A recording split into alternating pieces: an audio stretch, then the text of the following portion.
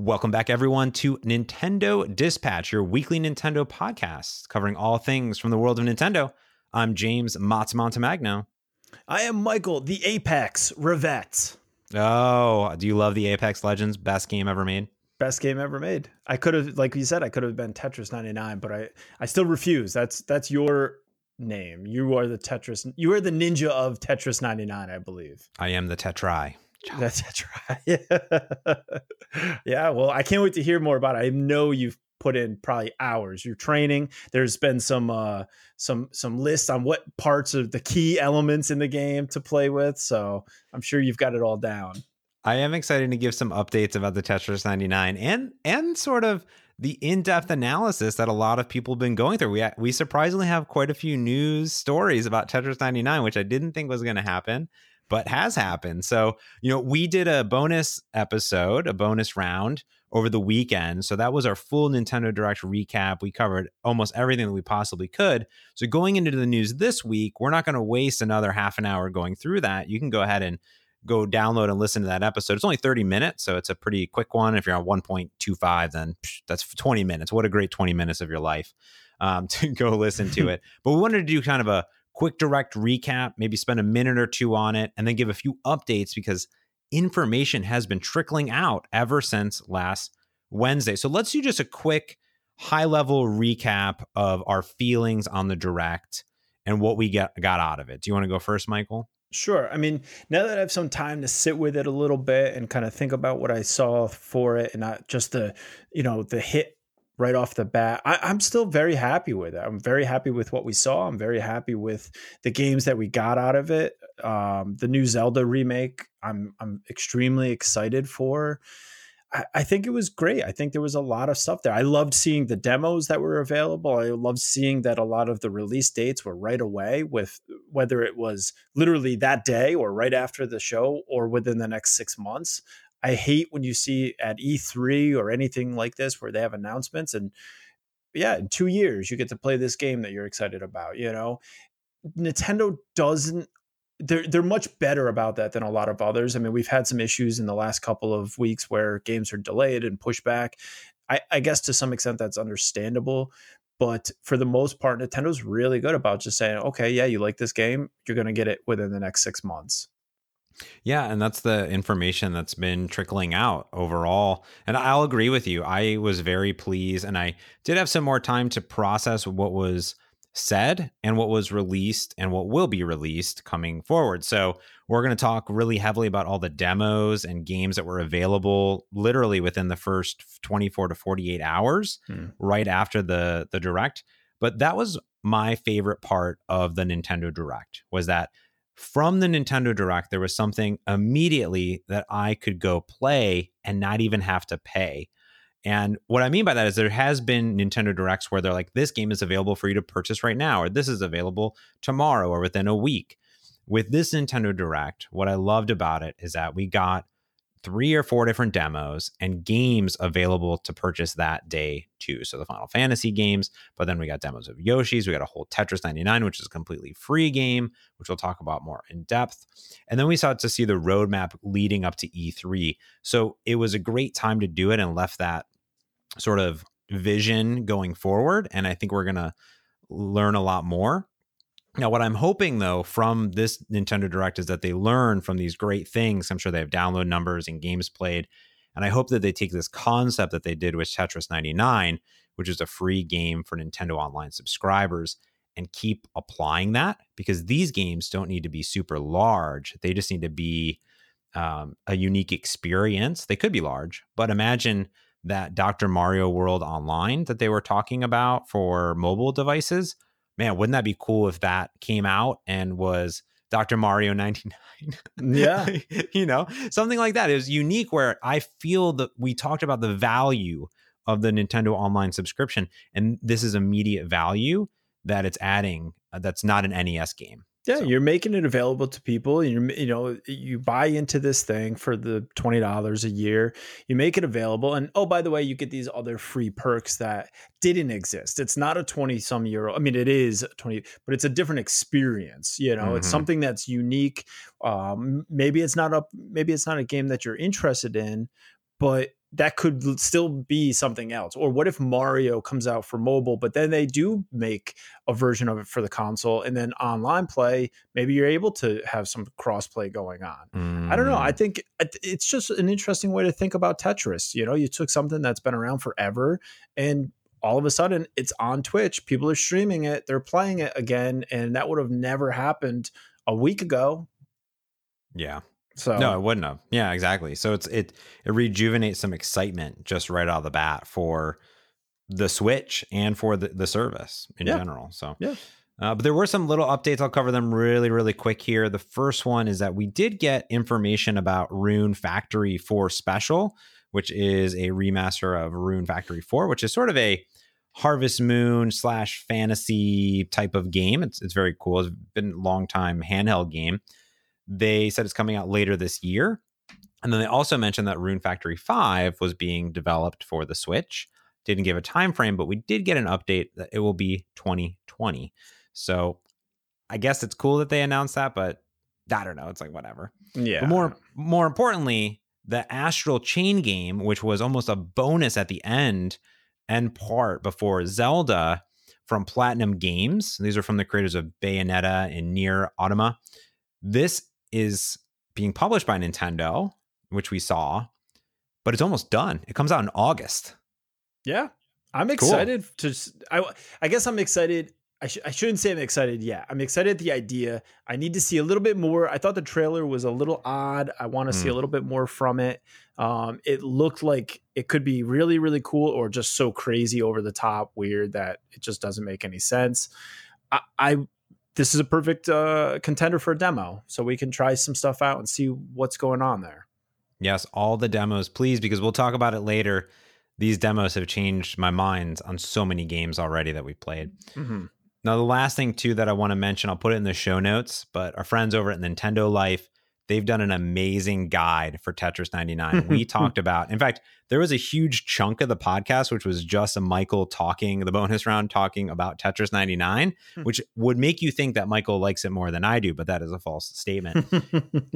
Now, we did mention that there were some parts that were sort of unbeknownst to us. Like, are you attacking? What are these badges and how do you get them? They did a great guide breaking down all of Tetris 99 to the best of their knowledge. And they're like, we think this is how it works. And from our analysis, but it really helped me as far as when to attack, what mode to attack, and learn more about the different aspects of the game. So very cool just to see people analyze Tetris 99, which I didn't think was going to happen, but they obviously spent a lot of time on this guide. So that was really cool. Just wanted to mention it. I haven't seen that, but I do have some. When we get to the games we're playing, we'll have to talk about it a little bit, because I would be interested in your thoughts on strategy as far as much as you can have for Tetris 99, and get some ideas on that, because I have some thoughts on it. So be interested to see, well, what you think about it. Yeah, absolutely. Now, I don't know if you knew about this. I did not know this was a thing. I had no idea, actually. But apparently, February 27th is a national holiday, international, some would say. It's Pokemon Day. It is the celebration of all things Pokemon. Apparently, this was the day it came out. Pokemon Red and Pokemon Green came out in Japan in 1996. So February 27th, there is going to be a week-long celebration in New York City at the New York City Nintendo store. We've talked about it a bunch of times. They sent out a tweet with a list and like a schedule of everything that's going on. And the tweet says, come join the fun from Wednesday, the 27th until Sunday, the 3rd, my birthday, at Nintendo New York City. In celebration of Pokemon Day, there will be a variety of activities hosted at selected times. Now, one of those actual activities, it's an hour every day of the event. There's going to be a Q&A with the Nintendo Treehouse. Now, as these things happen, people are freaking out already, saying, oh my goodness, they're going to talk about the new core game. Now, I, for one, would love if that was the case. There is no indication. This is literally a Q&A where people can hang out, be fans, and just say, who's your favorite Pokemon? Like, there's no indication whatsoever that they're going to be talking about this. And what I'm really excited for is that even though they've given no indication, everybody's going to be angry that they didn't talk about the new Pokemon game when this happens. That's true. You can't make people happy. They want the entire game right now. Give it to me. Let's do this, you know? Yeah, absolutely. I think it's cool. I didn't know this existed though. Yeah, I didn't. I had remembered some Pokemon Day or some Mario Day or some Mario Month or different things like that, but I always forget. I need to put it on my calendar. Like, remember, James, February 27th is Pokemon Day. Don't forget, recurring event every year. Yeah. So, man, it's already been, what is that, 23 years? Is that correct? It's a long Did I just do math? time. Whew, man, that's a long time. I was young, but I mean, that's how I got my first Game Boy. I played Pokemon Blue so much. It was ridiculous. So very cool. I mean, are you going to go down there, or do you live in New York? No, probably not. But I am curious to see what they say. I would love to hear something about the core game, but it's going to be an E3 thing. They're going to release it. They're going to talk about it. You're going to see footage at E3. They're not going to ruin a surprise like that, I don't think, at Pokemon Day. I just don't think it gets enough eyes on it. Whereas, and certainly not at the Nintendo store in New York City. I just can't, there's not enough eyes. There's not enough interest and not enough people there to make an announcement of something of that scale where so many people are looking forward to. I just can't see it happening. No, I don't think so either. But we'll see what happens. Just like the last time something happened at the Nintendo store in New York, literally nothing came out of it. So high hopes. Yeah. But it'd be nice if they stream these or do something with them and get some information. But everyone will be chatting about it and people will go and report on it. Yeah. So, yeah. All right. Well, let's get an update. But something in crazy, wackier news that has been trending all over my feed this last weekend is this ridiculous, and sort of awesome in a way, sale of a original copy of Super Mario Brothers for the NES. Super Mario Brothers, the first one that sold for over $100,000, Michael. Ninja could have bought 5 of those last month. Yeah. He is probably just has hordes of that. That's where all the Fortnite money goes. He's the one that bought this. Yeah. He's like, every time I see one, mine, I get all those. Now, what's interesting about this is that this was not being sold by Nintendo or anything like that. Nintendo always sells these back, but they only sell those to us for $2 to $3 so we can re-download it once a year. Yeah, true. So what's unique about this game is this was a limited edition, an extremely rare test market version of this NES game. Now, the NES originally launched in New York and Los Angeles and had these special test market launch ones that weren't sealed. So the original packaging, they weren't sealed. They had a special matte or glossy sticker on them. And this specific version that was sold was in extremely, really great condition. They do these for comics where they rate them, like how pristine is the comic, and they put it in a case and you're never going to play it. That's the point of games, right? Keep it sealed and you never play it. No enjoyment.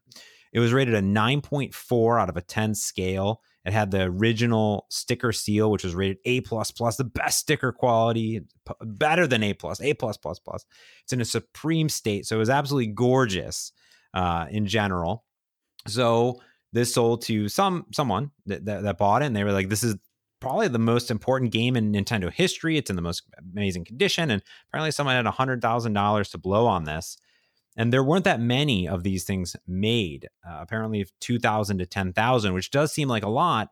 But when you compare that to the millions that were sold, that even find those unopened and unplayed or anything like that, this is super rare. So to me, it's interesting, but it's interesting because this means that the state of video games are starting to go up to a different level, just like comics or other different categories did. But I will not be spending $100,000 on one of these near perfect games. Holy moly! Cool. Hey, if you have that and it's supply and demand, there's just a limited amount, maybe no more of these in the condition they're in. I think it's interesting. I would never, ever, ever be able to spend that kind of money on a game that old, but I guess if you got it, it's important to somebody. So it's pretty crazy. Yeah, if you got it, flaunt it, I guess. It is interesting though, like you said, that it's kind of putting video games into a whole nother like bracket, really. It is kind of like these collectible things now. And I don't know, sometimes I don't think about it that way. I know there's people that collect games, but I don't see them getting value over time in a lot of cases. Nothing to this extent. So Yeah. I think it's pretty cool. Now we're going to jump into the game news. And starting off is Rocket League's cross-platform party system is finally coming out February 19th. We've talked about this a little bit, and I think Psyonix, that makes Rocket League, they put a hold on this, or at least it was supposed to come out, and they gave it a little bit of a push because it wasn't ready yet, and Sony had just agreed to allow their Rocket League to play well with others. So they decided, you know what, we're gonna push the deadline back a little bit and make sure everything is built out the way that it should be. So now that day is here. February 19th, cross-platform party system is going to be coming out. Psyonix tweeted from the Rocket League account that we're throwing a party and you're invited. The Friends update will go live on February 19th. Watch our walkthrough of the friends list and cross-platform parties so you can understand how it all works. And basically the gist of it is you're going to have 4 tabs now when you go into Rocket League. The first displays your friends playing on the same platform. The second includes your buddies playing on different systems. And then the other tabs are for recent players and notifications, including all important party invites. And then you'll also see invites for clubs, which now also includes this cross-platform mechanic. So it seems like they've got it under control. I think Rocket League is one of the very few that is fully functional, like allows for everybody on every system, kind of like a Fortnite. You can all play together. We're all going to have a great time. I think Rocket League is a ton of fun, so I'm happy to see this. And I think it's kind of cool. We talked about it for a year, so I'm glad to see that it's finally out. Finally out. Now, I will be pretty intrigued to see how this works if you play it, if you have friends on different consoles and kind of set it up. Fortnite, I've noticed when I was watching Ninja that there's like an Xbox icon. I noticed there's PC icons on mine. So it's a little bit intriguing to see that they have multiple tabs and how well that will work, where there was another game. What was I playing that was crossplay? I forget what it was, but you could just have a checkbox and say, only show me my console or whatever, that type of thing. Because I only want to play with me. And I always thought Fortnite needed that because Fortnite has that too. Yeah, so maybe it was Fortnite then, because I only maybe want to play with console players right now, or I only want to play with Switch players because I know that we're all running 30 FIPS and, got to get those bullet counts. I hope 7.4 fixed that. I don't know if there was a show note or release note about it, but that makes sense though. I mean, especially if you're learning, you want to be playing with people that are at least on the same platform, I would think, because everybody knows console players are at a disadvantage against PC players. So that seems to be a pretty general feeling. So I think I would have no problem playing just Switch alone, Yeah. Whatever. And now we know that is a disadvantage because of the frame rates. So even more reason to have that selected. Yeah. I need to go in there and give that a toggle and just see what happens, because that'd be fun. Well, we'll see. And a game that you don't need to worry about crossplay for. Tell me. Tetris 99, because it's a Switch exclusive. That's right. So I was mentioning Tetris 99. We'll keep talking about it throughout the podcast. It's a Tetris 99 type of day.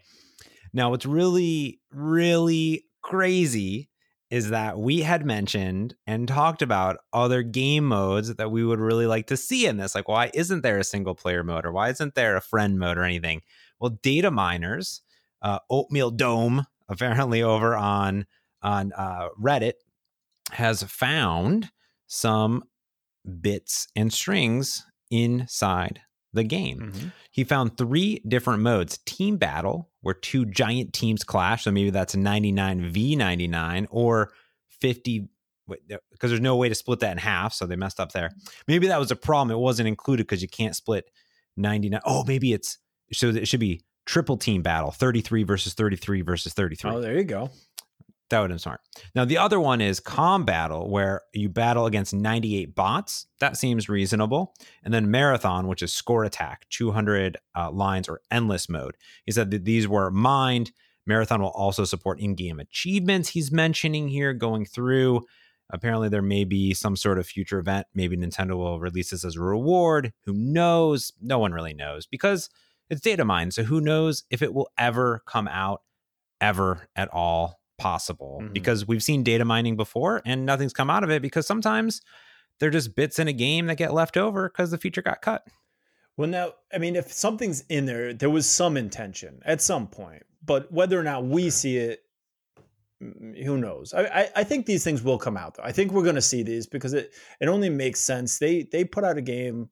I don't think they thought anybody would probably play it either. Like, I'm sure the developers were like, oh, wow, I can't even believe that people are so excited about this. So I think they probably have the framework in it to do something, and that'll we'll see it. We'll see it if the attention still stays there and people are still excited about it. I think we'll see it.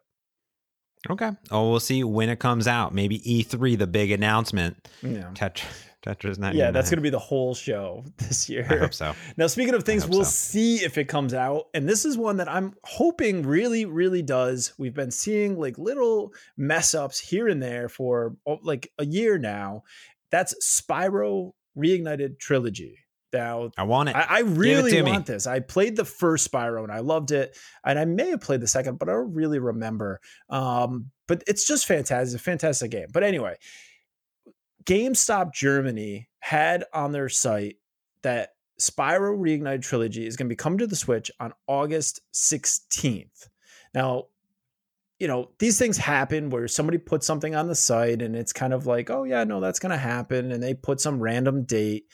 But this doesn't seem like a random date. And that's why people are starting to say, well, maybe there's some validity to it. Maybe there's a reason they put August 16th.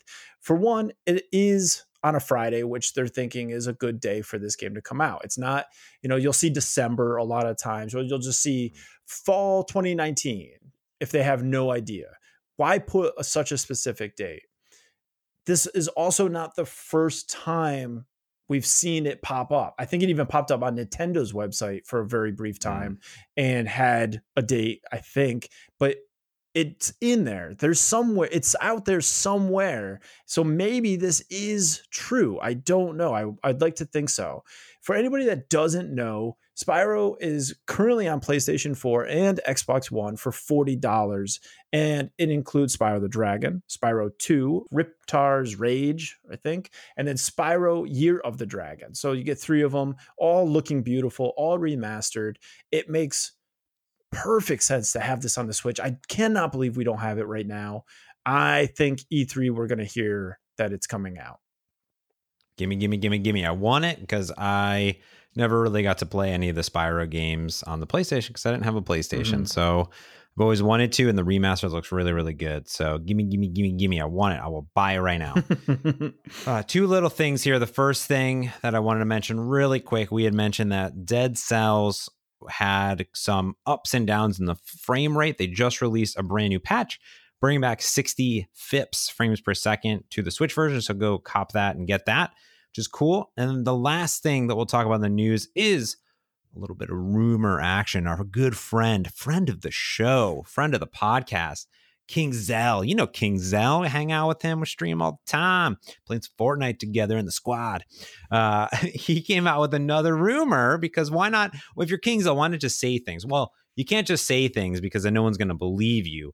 But with the name like King Zell, I don't know if I'm going to believe you. Anyway, King Zell was relatively accurate about some of the things in the last Direct, but not everything. There was no Metroid, you know. He said, hey guys, if you like Breath of the Wild, you will like next year. And I'm out.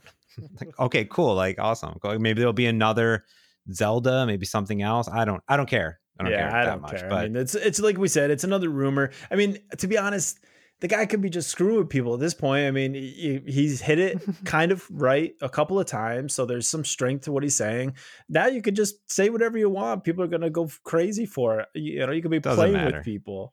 So yeah, I'm happy with the remake that we're getting already for Zelda. You know, if there is another Breath of the Wild or something that is being alluded to here, I would be happy for that as well. I don't need it. I don't feel like it's not something I'm going to be holding my breath and like, this is what I need. I'm happy with the remake that we're going to be getting in just a few months. I'm already happy and excited about that. So I still need to beat Breath of the Wild. So there's yeah, that. me too. So. Me too. I still have to Yeah. beat it as well. Well, you know what time it is, Michael. What time? It's time for Michael's Fortnite supply drop update. Dropping down the supplies. So this week's supply drop is a little bit not as exciting, not as fun. So if anybody's followed anything with Epic or Fortnite or anything that goes on with this game, you probably know that they're in a bunch of lawsuits over the in-game dances, the emotes. You know, that's like a big part of the game is people can buy these things and you can dance and you do all of your stuff that you want to do. Well, there's currently 2 that it just had a ruling, or at least it seems like a ruling is coming very soon. One is from rapper Terrence 2 Millie Ferguson, and the other one is Carlton himself, Alfonso Ribeiro. I think that's how you say his last name.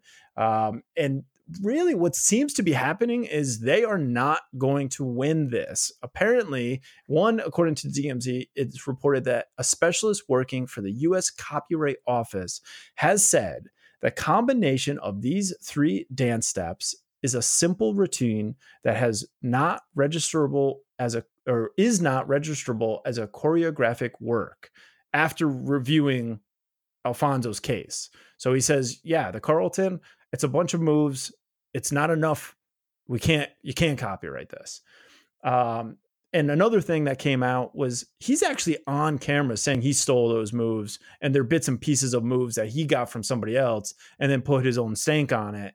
And that's how he got the Carlton. So it's kind of funny. We'll get to it at the end here, but it's kind of funny that he says he's taken parts of moves to create this move, but now you're going after somebody because they used the move you already stole parts of. Okay, cool. So then in the same vein, Epic's lawyers wrote that Ferguson's dance was too simple to be protected by copyright. So we're seeing 2 cases here where it's just not enough.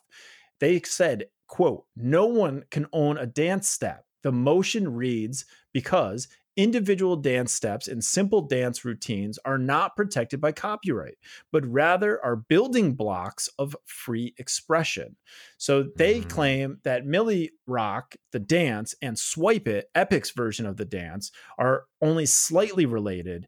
And its defense exhaustively describes the moves and like a whole bunch of our move does this, their move does that, boom, boom, boom.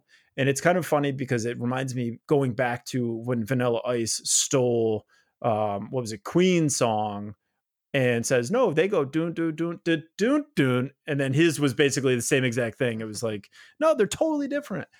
But 2 Millie's lawyers claim the dance in question is definitely something they can protect. They said, in quote, it is obvious that Epic took 2 Millie's dance and sought to profit off of it. Epic is essentially talking out of both sides of its mouth. On one hand, it's saying they're totally different, can't protect it. And then the other side, they're fighting that, even if it was the same, it's too simple of a dance, can't be copyrighted. You know, we didn't copy it. Well, even if we did copy it, you can't protect it anyway. So it's kind of like, well, if you can't copyright it, why are you projecting that it's not the same move anyhow? Now, one of the things before, and then we'll have to discuss, and I'll be really interested to see your thoughts on this. The last thing is the ruling, and the reason that they believe it's going to go the other way is that there's a good reason that granting this kind of strict protection against these moves, whether it's the Carlton or the other dance here, is that now you get rid of those building blocks. You're making it so any dance cannot be any remotely part of something else, and then you'll have this lawsuit on your hands. And it makes me go back to what Carlton did or Alfonso did with the Carlton, because he took parts of dances and made a dance from it. So in theory, he would also have a lawsuit against him from the people he stole dances from to make that dance. So it's a very interesting case. In my opinion, Epic should be giving them a percentage. It's clear they're taking dances, whether it's copyrighted or not. They shouldn't be slimy, and they should say, you know what? Here's 50% of any money we gross off of those emotes, the sales. Now it's a win-win. You made money, we made money, and they're in the game. Are they selling the emotes, or are they just giving them away as part of Battle Pass? I believe the emotes in question are sold, but I'd have to check. I'm not sure, but I believe you buy those emotes. Yeah, it's a gray, weird category of, even if it's artwork, right? Maybe it's a spin-off of artwork that was inspired by something else, because it's your rap, you're going to put a bunch of things on there. You're going to sell that. If you're going to give it away for free, then I guess that's a little bit different, because it's inspired by, it's somewhere in between. It's like a remix. Mm-hmm. People are remixing songs. They may profit from sampling songs. So and each of them are a little bit different based on the copyright. I'm no legal expert, but if they're going to sell it, I guess that is a really gray area when they're exactly the same. But the question then becomes, does 2Milli and Alfonso make money in any other way off these dances? Because if they don't, then there's that. And the other question becomes, if they were to win this lawsuit, does me doing the Carlton mean that now you owe money? Need to pay? Do I owe him money? That's the other question. Just like the birthday song, where you can't say that because someone owns it, even though it's different, right? I mean, they should get paid, but they're not going to sue you in your house, but they could technically, I think. Yeah, I think you're absolutely right. I think that it becomes a slippery slope. I don't think necessarily it should be legal action should be able to be taken, because I do understand what they're saying. The moves in question are so simple. Essentially, they are building blocks of other moves. Like the Carlton is like a move, right? It's like the hand swinging and the foot thing. You could work that into 15 other dances right from there. And if that's the case, every time you see that, I mean, we've seen it on a bunch of shows. It's popped up all over the place because it's like a funny dance. Nobody gave two craps about the Carlton until it became on this game where everybody's making all this money off of it. And all of a sudden, he's like, wow, I'm going to cash in on this. It's the same thing with the floss kid, the backpack kid. He said it was cool until his parents were like, oh, we can make some bank off of this. They file a lawsuit now too. So it's kind of like, what's the real... Granted, Epic shouldn't be slimy. They should be if you've taken a dance, they should say, hey, we're going to use your dance in our game. We're going to give you a percentage of the money that we make off of it. Who knows? Carlton's dance, maybe it could have made $50. We don't know. We don't know how much it actually made. They're suing for millions because that's what Epic is worth. They don't know what that emote actually grossed. Maybe it didn't. Nobody sold it. Who knows? We don't know. But I think it's interesting. I think Epic should stop being slimy and pay people if they're directly influenced or inspired by their moves. But I don't think it should be something where, if Epic lost on this, it could be a potentially big problem. I could be doing the Carlton and be a bill show up. It could be a problem for not only Fortnite, but every other game out there that uses different dance moves, or football players or NFL games, different things. Oh, that's good. Yeah. There's all sorts of different rabbit holes that this could go down. So I'll just continue to watch and see what happens in general. Well, we don't have any new accessories or products this week, but we do have some best sellers. Michael, do you want to break them down for us? We sure do. And like every week, we go through the top 10 best sellers and run them down. And in this week, we have a little bit of a shakeup. In the very first spot, we have the new Final Fantasy. Well, the new old Final Fantasy to the Switch. It takes the number 1 spot, followed by Wargroove, then Smash Brothers Ultimate, Diablo 3, Overcooked 2, Super Mario Bros. U Deluxe, Undertale, in 8th spot, Stardew Valley, followed by Mario Kart 8 Deluxe, and then rounding out the top 10 is Minecraft. Unfortunately, no new games made it into the top 30. So that's it. That's a new and improved top 10 list. Yeah, it's cool to see Final Fantasy 9, that's new old release, hit the people love the Final Fantasy. So as these games trickle out, they're definitely going to be in the top 10, because who doesn't love to replay games? And apparently it's exactly the same game that came out, and there's no bug fixes or optimizations. It's all the same. It's just, here's the PC. It is the game. So now you just have it on your Switch. It's authentic that way. Oh, you like that bug? You like that glitch? Boom, it's in there for you. We didn't even touch it. But at the same time, when there's Pokemon glitches such as Missing No and these other glitches. Like, I want those glitches in the same whenever I buy it again. It's a Don't fix those classic. things. Yeah, it's a classic, Yeah, man. You got to yeah, have that in there. exactly. So we'll see. All right, we also got some new releases of things that you can buy this week, and maybe some of them will break into the top 30 for next week. So we like to break down some retail releases, and we have a few for you. The first one is Steins Gate Elite that you can pick up. This is from Spike Chunsoft. This is an adventure / visual novel anime. And this game came out in 2009 for a bunch of older systems like PlayStation 3 and Xbox 360 and things. This is the fully remastered version of it. It has really, really high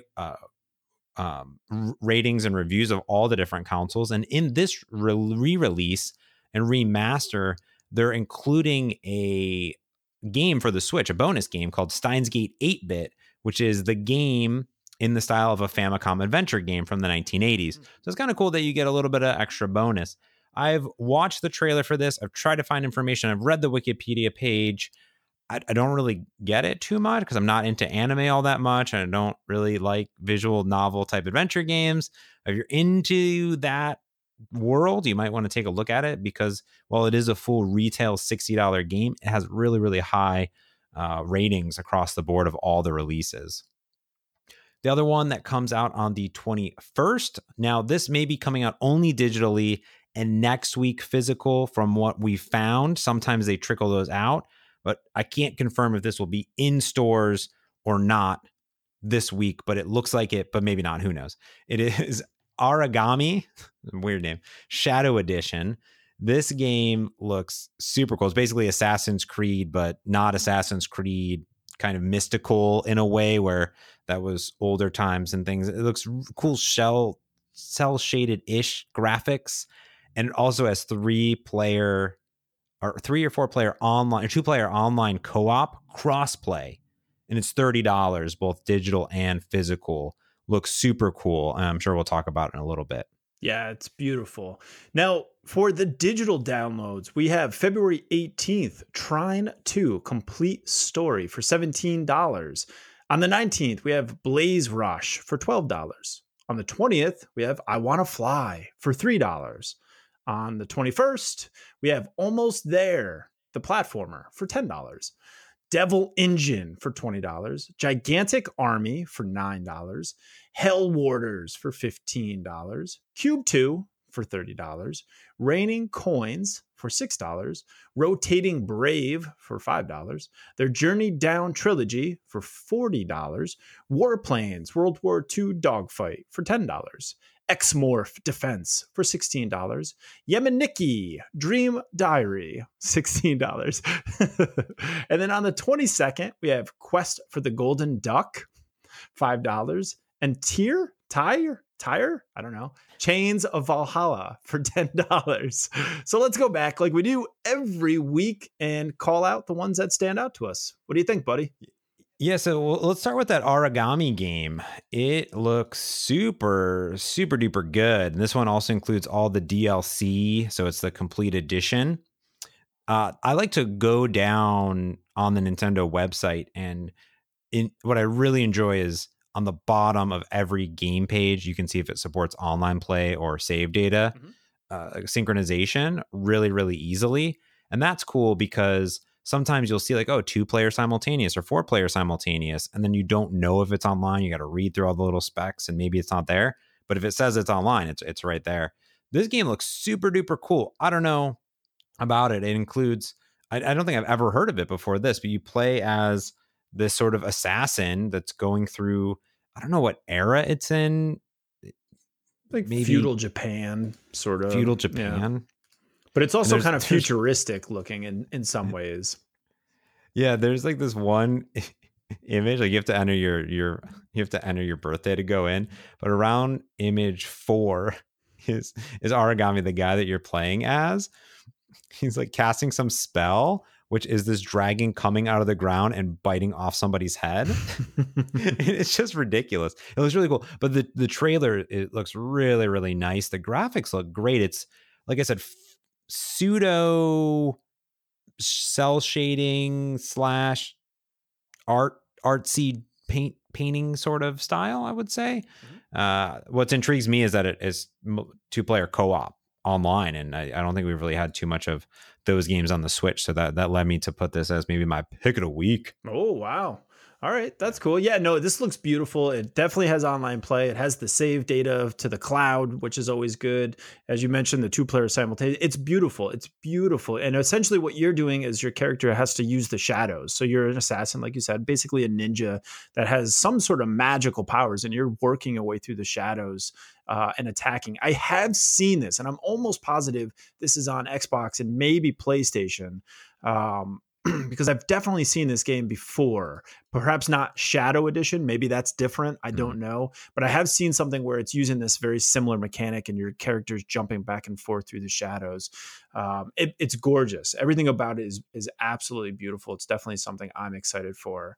How about what else? What else is jumping out at you? So Trine is a super great type of puzzle game.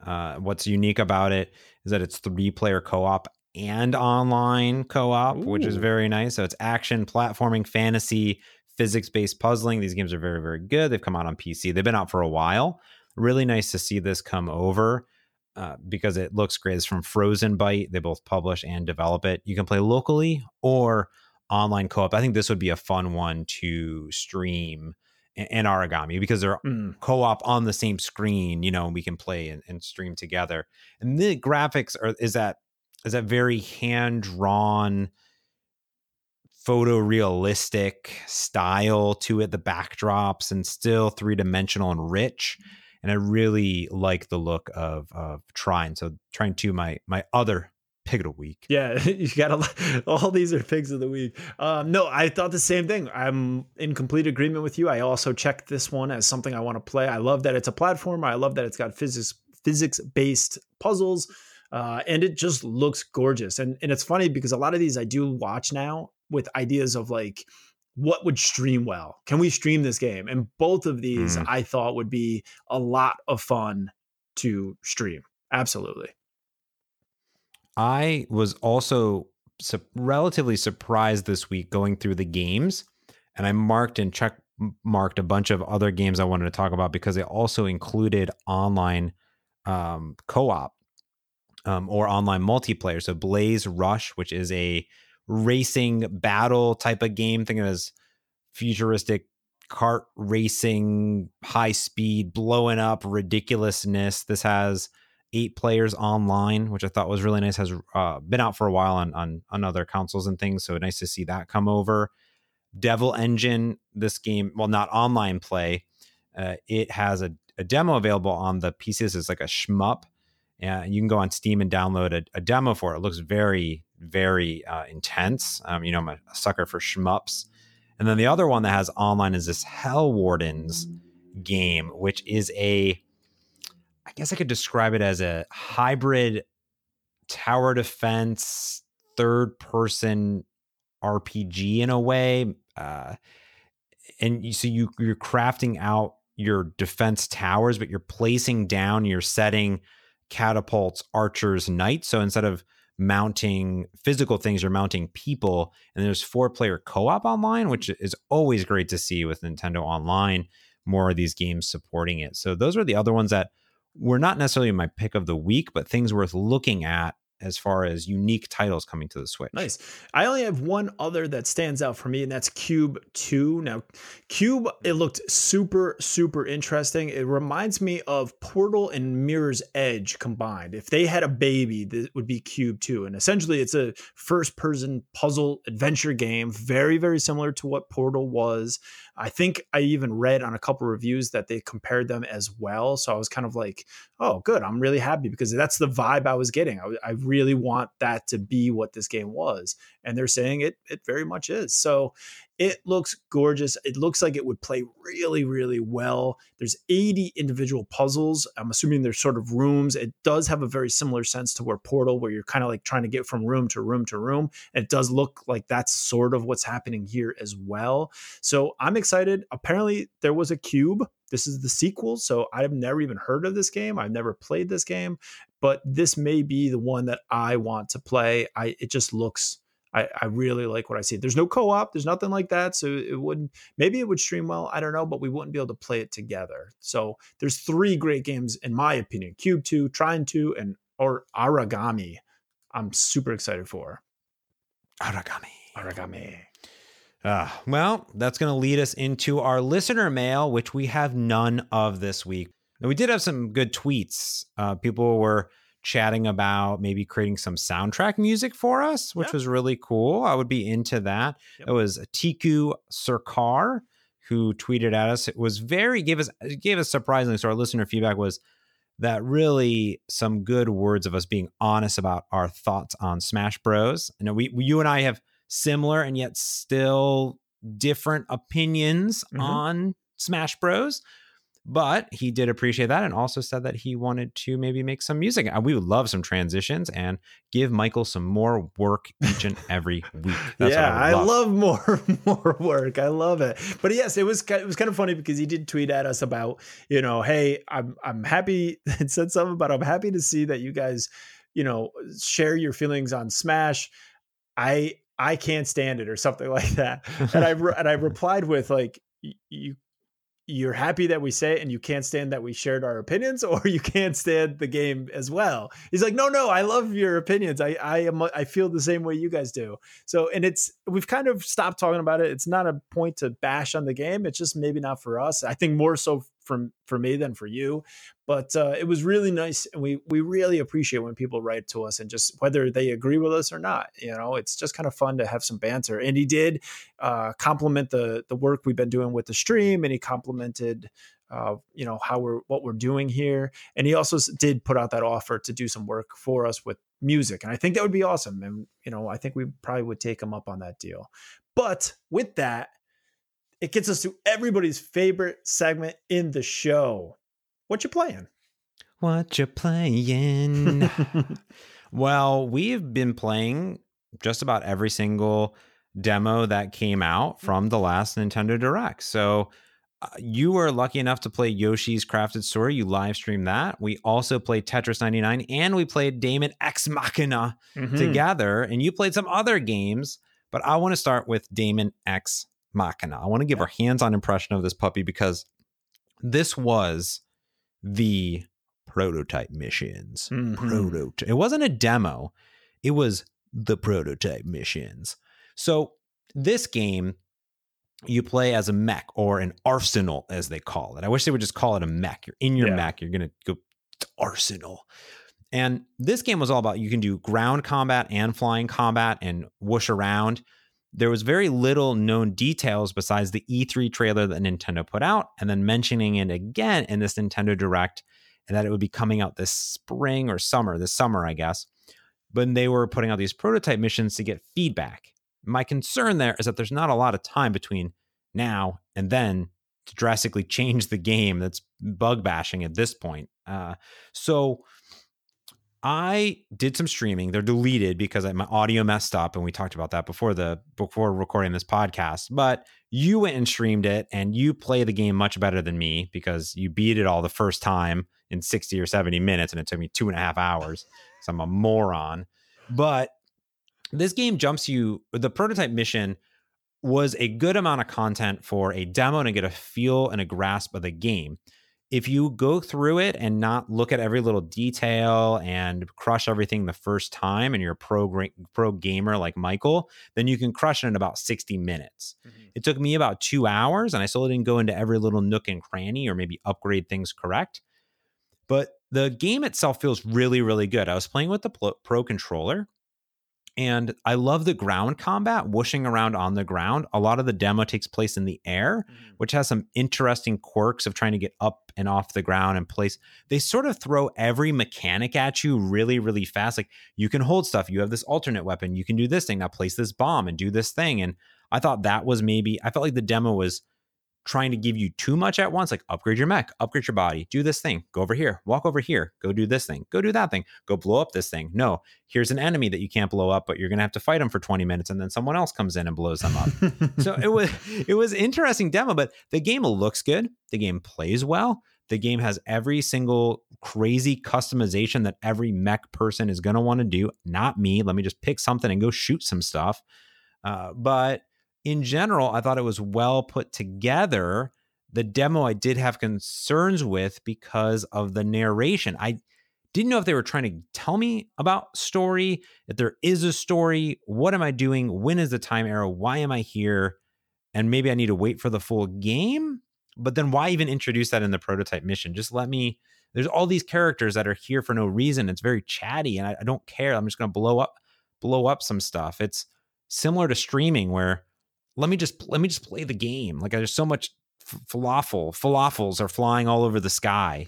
I don't know why falafels would be. I do love a good falafel, but there's all this falafel all over the place of this thing and that thing. And there's a lot on the screen, lots of HUDs, lots of dashboards, as expected in a mech game. I love mech games. I bought that crazy $250 mech game for the Xbox original one back in the day. My friends would set it all up and blow up stuff. And what's nice about this, it's fast paced, it's fluid. Overall, it feels really, really good. So I'm positive on the game, and I want to get your thoughts because you played it this morning before recording the podcast, so it's really fresh in your mind. Yeah. All right. So I guess there's things I loved about it, and there's things that I really over time grew to dislike, and a lot of them are what you said. I think that it looks very good on the Switch for the most part. I loved when you're walking around the hangar. I love the art of the character that you play as. It feels like Breath of the Wild in its style. You know, it's sort of animated, but not quite animated, but it works well on the Switch. And I think they need to have something like that because that's what the Switch is going to be able to do. I love the RPG elements of it. So for me, that is something where I really was like, this is a bit of a surprise. You get to make your character the way you want. You get to start modifying your character to some extent. I don't know if it would happen that quickly in the actual game because it did seem like you jumped right in. You already got a mission. Now you're winning and you're like modding your character. And it didn't seem like if that was the progression, the game's 5 hours long, right? Because at some point you're just so overpowered. I mean, I have new eyes and I had crazy legs. You built up your character to be a beast. And I like that you can build out your mech. I mean, I really loved all these elements. I love the idea of finding parts that you've ripped off of enemies that you just killed, and you're going to use that. You're bringing that back to the hangar, and you're going to put it on your arm for the next battle. That is exciting. That is interesting. The downside to this is a bunch of the stuff, like you said, the HUD. I have no idea what I'm looking at. They don't explain it at all. They don't give you they do a preliminary test to see if you can function as a pilot of this machine, but they don't really teach you anything. They're just like, oh, this is shooting, shoot that thing over there. A box will pop up. That's your target, blah, blah, blah. And then there's the pacing of it. You're in this battle for your life. And then it goes to some weird conversation between you and 4 other characters where all it is stills, is like a chat, right? Like on your phone, you're just in a chat, and faces are popping up. They're not even animated. They're just static images. And they're just like talking about dinner or something. I don't even know what they started talking. It was just kind of like, I'm in the middle of a battle and we're going into this thing, and you're having this big winded conversation about something I don't even care about. The pacing really kind of fell apart. It ruined it for me. So in the end, I really hope that this demo or whatever they're calling it is just to give us a taste and not the real game. Like, I hope they made these as standalones, that the game, this isn't even the game. They just grabbed components, they gave it together and put it together for us to try. But that story arc doesn't exist in the game, is my hope, right? They just grabbed parts.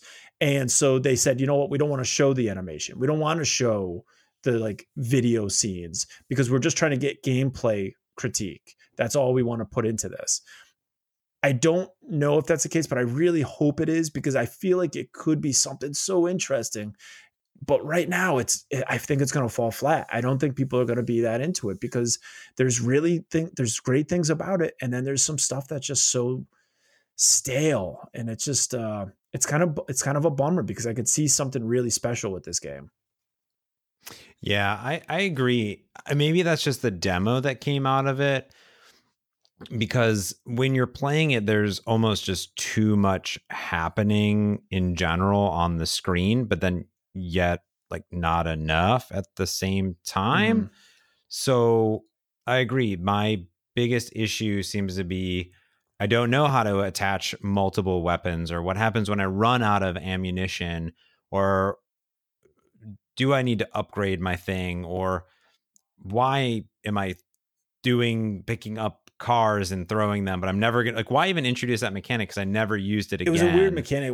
Why take the time? I picked up one thing and kind of like awkwardly threw it and was like, all right, I'll just fly and shoot because that's working better for me. Yeah, and I mean, in the very, very beginning, they at least introduce you. Here's how you shoot a weapon, the other weapon, and here's how you get back your health by shooting these canisters, these like truck canisters.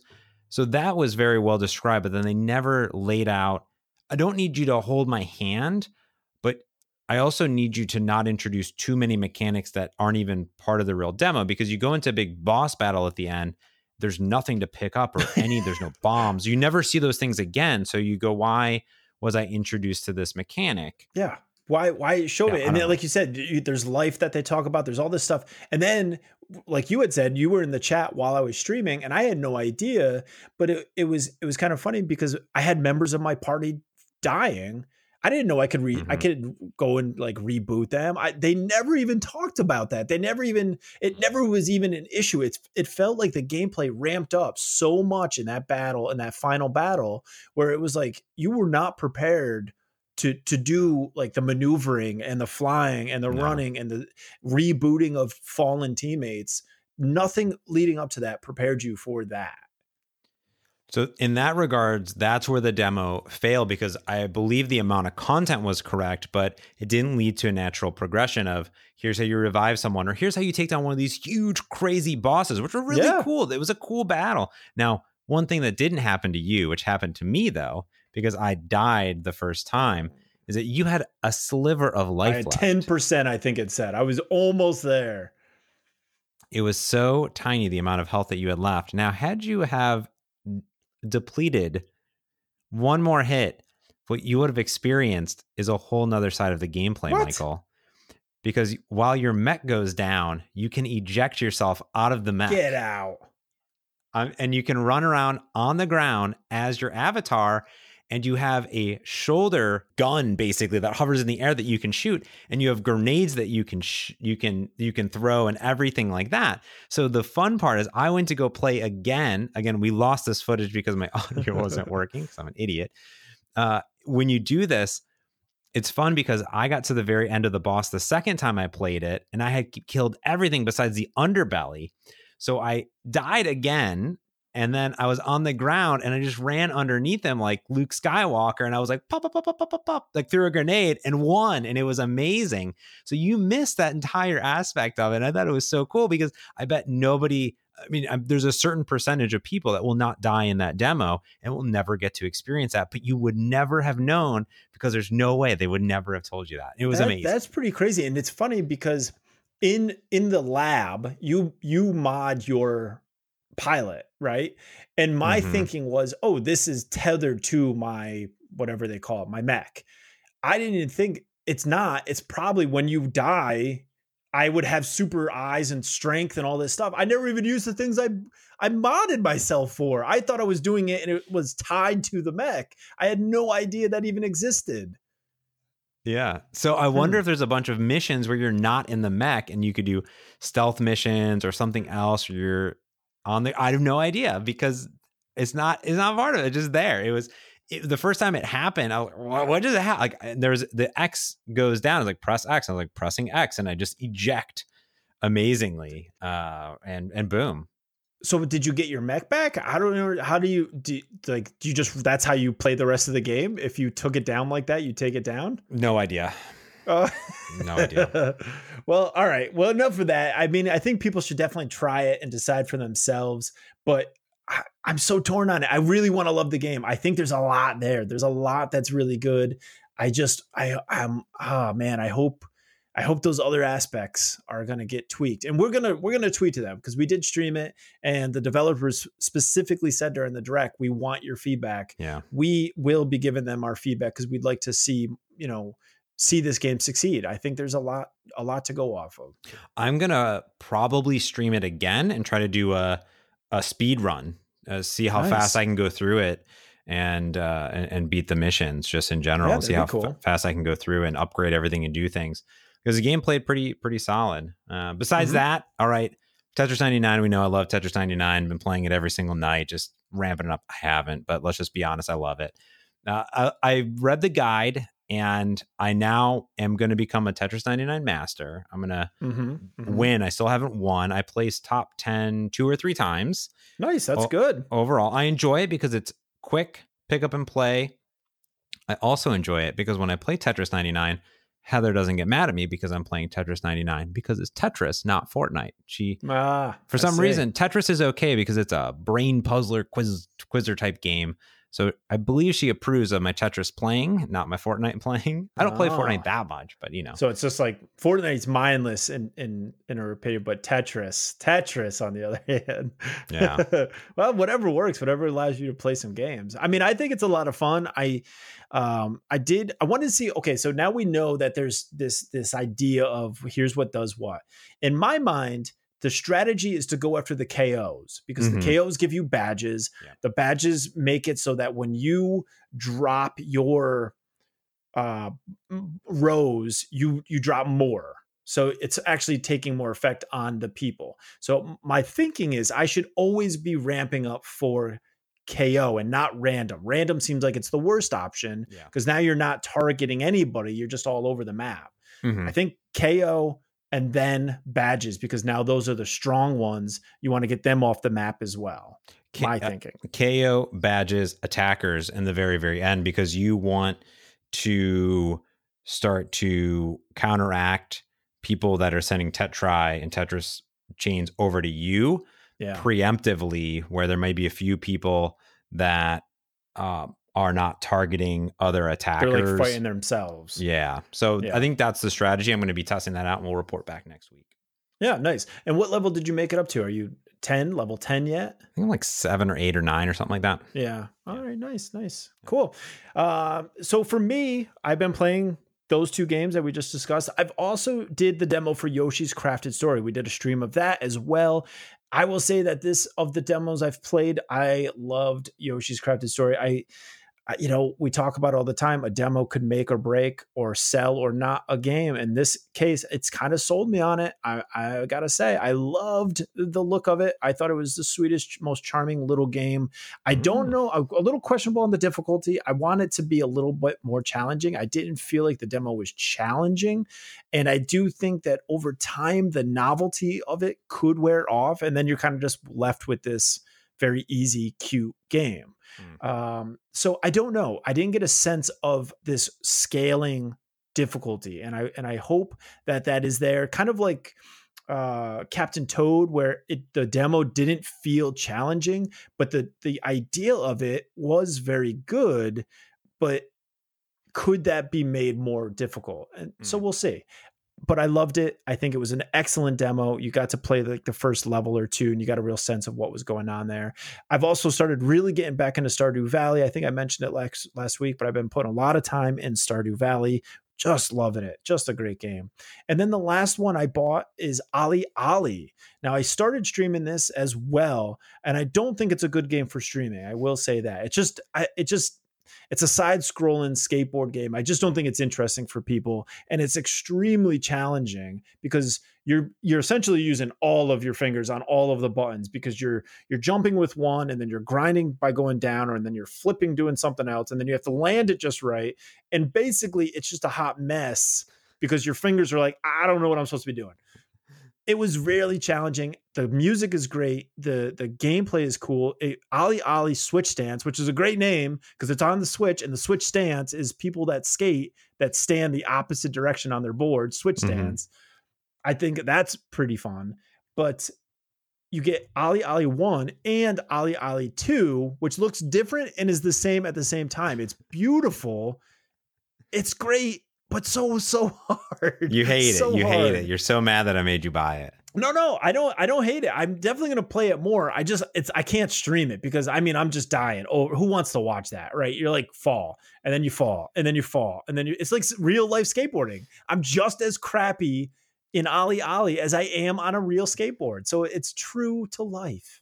I mean, the one cool thing and shout out is that Roll7, who created the game, did favorite our tweet about you playing it. So just saying that they following us. And then now. They probably watched me play and were like, I take it back because this kid is terrible at this. So, but it's cool. It's a beautiful game. The music alone is worth it. I mean, I've been really appreciating games that have good soundtracks, and this is one of them. It just has some really great music in there and really clever gameplay for what it is. It's a side-scrolling skateboard game, but very difficult. There's a lot in it. Yeah, it is one of those games, unlike Tony Hawk Pro Skater, when you're playing that, you're just kind of out adventuring, you would crash, but it's very long-winded. You had a lot of time to start and explore the territory, where this is do this thing, boom. I got to get back into it and give it another. It's been a long time since I played it on the Vita, so yeah, I'd be interested to see what you think. Are you thinking pick it up for the Switch and then give it another shot? You got the two of them now when it's on sale. It's on the wish list. Yeah, cool. Too many games, too much Fortnite to be playing. I took the week off from Fortnite, so time to get back in there. Time to get back in, get those V-Bucks. Hey, everybody, protect your V-Bucks. Only you can protect your V-Bucks. Oh, my goodness. All right. Well, thank you, Michael, for hanging in there. And thanks to all of our listeners for tuning in to this week's Nintendo Dispatch. It's a joy and a privilege and a pleasure on this side of the microphone to talk to all of you and to sit to the wonderful, beautiful man that I'm staring deeply into the eyes of right now, Michael S. Rivette. Appreciate that. You can, of course, watch this episode podcast thingy happen live on Twitch at twitch.tv/Nintendo Dispatch. Also, where you can find us play games live, which is really cool, such as Yoshi and Daemon X Machina and probably a bunch of Tetris 99, where I crush it at Tetris. Follow us there. You can chat with us, ask us questions while we're recording. Subscribe to the podcast on your favorite podcast application. We would love that if you could review us, share it with a friend, all the things.